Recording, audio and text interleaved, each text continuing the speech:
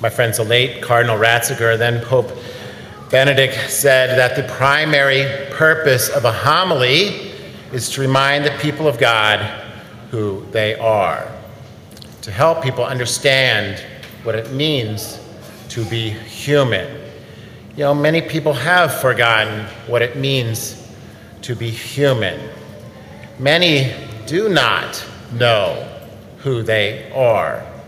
They don't know the extent to which they are loved by our Heavenly Father. They don't understand the extent to which they have been forgiven, that their debt was taken away in the sacrament of baptism and over again in the sacrament of penance. This truth that we are beloved, that we are His, that God has forgiven us in the sacraments, He has poured forth His abundant mercy upon us, is at the heart of today's gospel. It is the gospel message.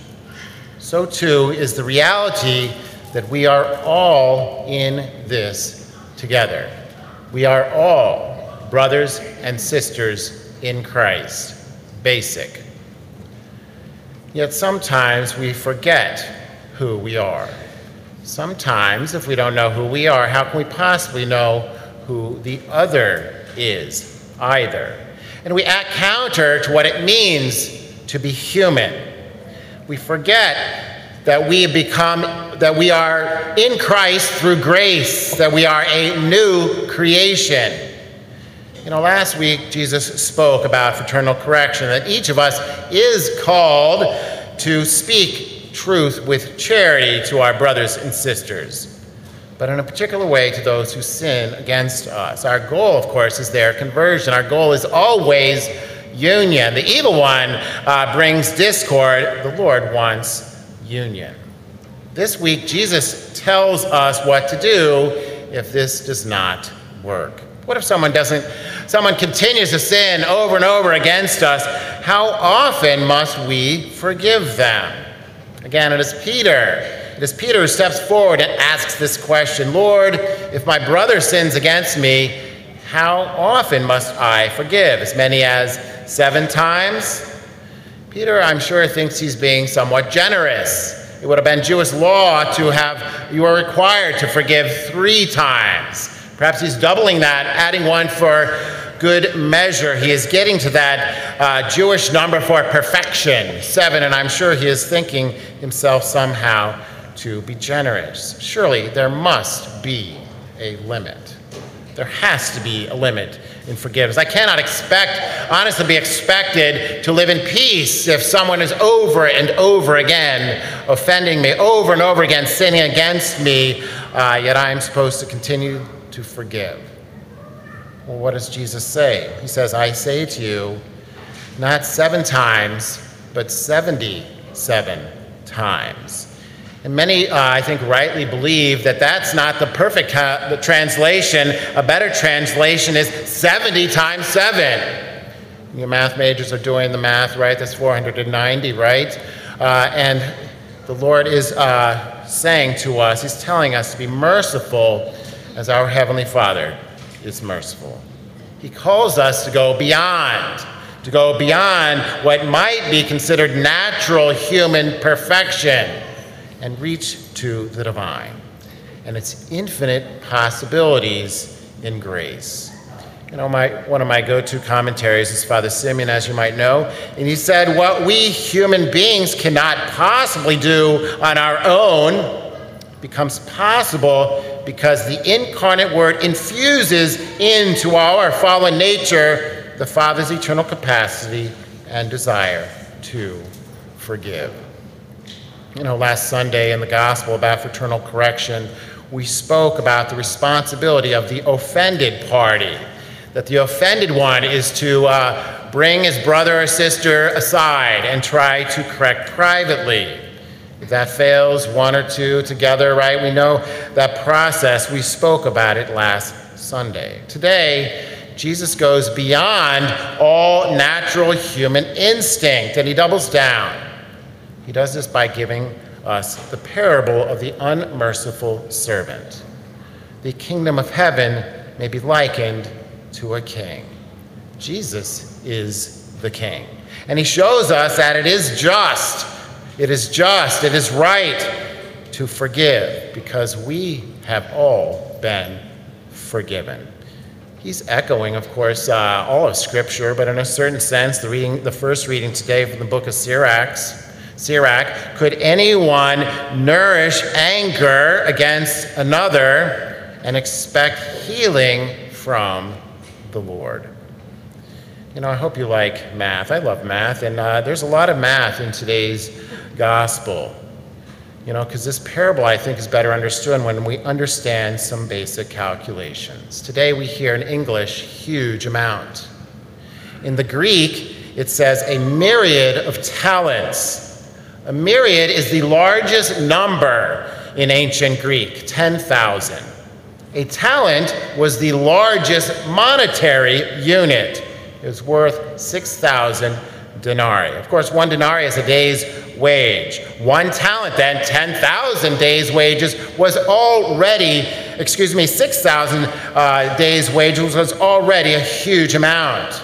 But a myriad of talents, 10,000 talents, is like infinity. You math majors know it's 60 million days' wages. 240,000 years of wages about, right? An impossibility, really, to pay back.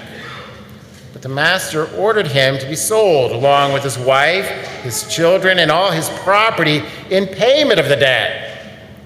Our sin enslaves. Our sin enslaves even those around us. It imprisons.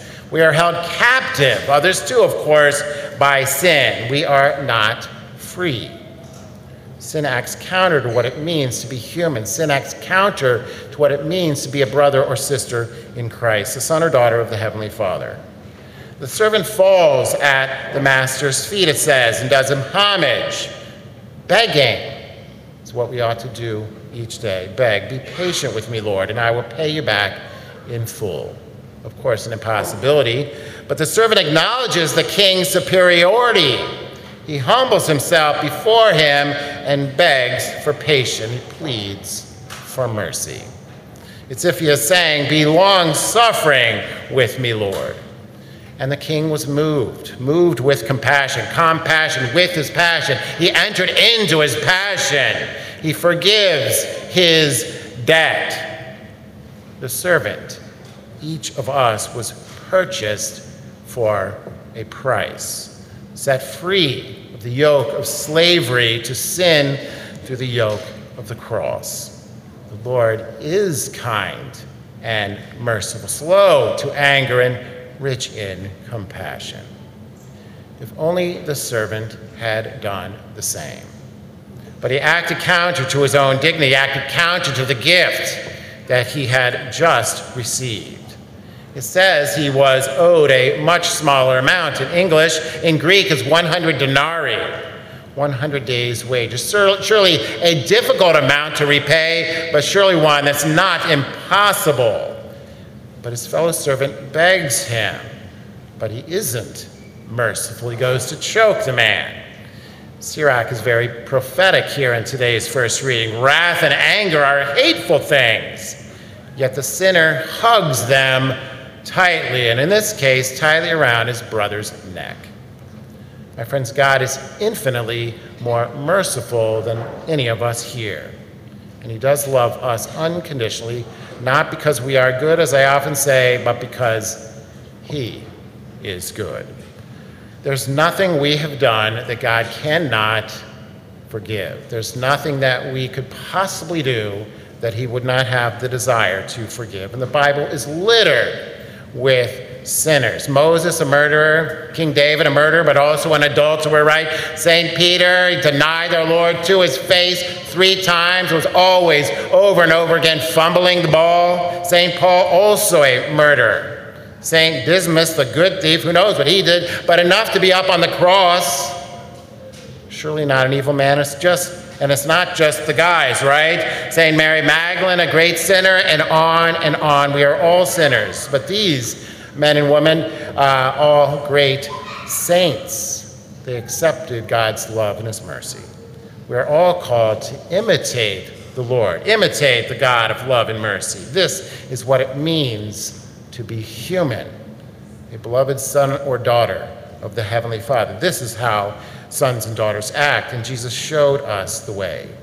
And he calls us to be instruments of his love and mercy by forgiving those who offend us, by being merciful to everyone. And you know, the Lord, we ask for patience. We'll immediately have an opportunity for patience, and he gives us opportunities also to demonstrate mercy. The servant left. He was sent out. He found a fellow servant. He found his brother. He was called to bring about that same mercy he had just received to him. He was called to bring freedom, called to bring peace and joy, called to, in a certain sense, to bring life to him. Instead, he attempted to choke the life out of his brother. Why did he act as he did? It's really even shocking when we read this gospel narrative, isn't it? Perhaps he was simply greedy. Perhaps he was just consumed by the material world. Maybe he just felt lucky to have finally escaped the master, escaped the king unscathed. Continued to harbor a certain resentment toward the master, a contempt toward him. Maybe he was just in survival mode. He was not in thriving mode, right? He didn't see himself as free. He still saw himself as imprisoned. Perhaps like so many, he believed a lie. I'm unforgivable. I'm unlovable. The master is not possibly enough. I'm unredeemable. My sin too big. I'm not smart enough. I'm not pretty enough. I'm not strong enough. I'm not whatever enough, and on and on and on. We begin to see ourselves as victims. We begin to see the other then as oppressors. But we are all brothers and sisters of the Heavenly Father, and he, my friends, is enough. He's more than enough. And we are called to forgive our brother from our heart. Our brother, our sister, our mother, our father, our friend, our co-worker, our classmate, our teacher, our boss, our priest, our bishop, and on and on and on, to forgive all who sin against us. Sometimes the person we're called, though, to forgive is ourself. I encounter so many people who are so sad, so imprisoned, so angry at times because they do not know who they are. They do not realize that they are his, and that they are beloved, and that they are, when they seek it, forgiven. You know, God is bigger than our sin. We ought to all let him take it. Visit that little room over there in the corner. Leave your sin, leave your sadness, leave your brokenness in the room of the confessional, and find true freedom. Find real, everlasting peace and joy. My friends, the manner in which we show mercy will be the standard by which God shows us mercy. We hear that in the first reading from Sirach. Forgive your neighbor's injustice. Then when you pray, your own sins will be forgiven. So too every day, perhaps many times each day, when we pray the Lord's Prayer, we pray, and forgive us our trespasses. How? As we forgive those who trespass against us. This prayer ought to frighten us if we have unforgiveness, cancer, really, in our hearts, because that is the standard by which we will then be shown mercy. My friends, the huge amount we hear about in today's parable represents the incalculable debt each of us owes to our Heavenly Father. The reality of being human is to always be in God's debt. We owe God everything. He willed us into existence through the cooperation, of course, of our parents, fine, but he willed us into existence. If there was even a fraction of a second in each of our days that he stopped thinking or loving on us, we would cease to be. We owe him everything. course, we owe him for the debt of our sin. That original sin taken away in the baptismal font, we are indebted to him still. The debt of our own personal sin that he takes away so often in the sacrament of penance. St. Cyril of Alexandria, I think, really understands this reality. And he says, indeed, the mystery of Christ runs the risk of being disbelieved precisely because it is so incredibly wonderful. My friends, it may seem too good to be true, but it is. God forgives, and he forgets. Where sin abounds, grace abounds all the more. Accept the grace. Share the grace, and may God be praised. Amen.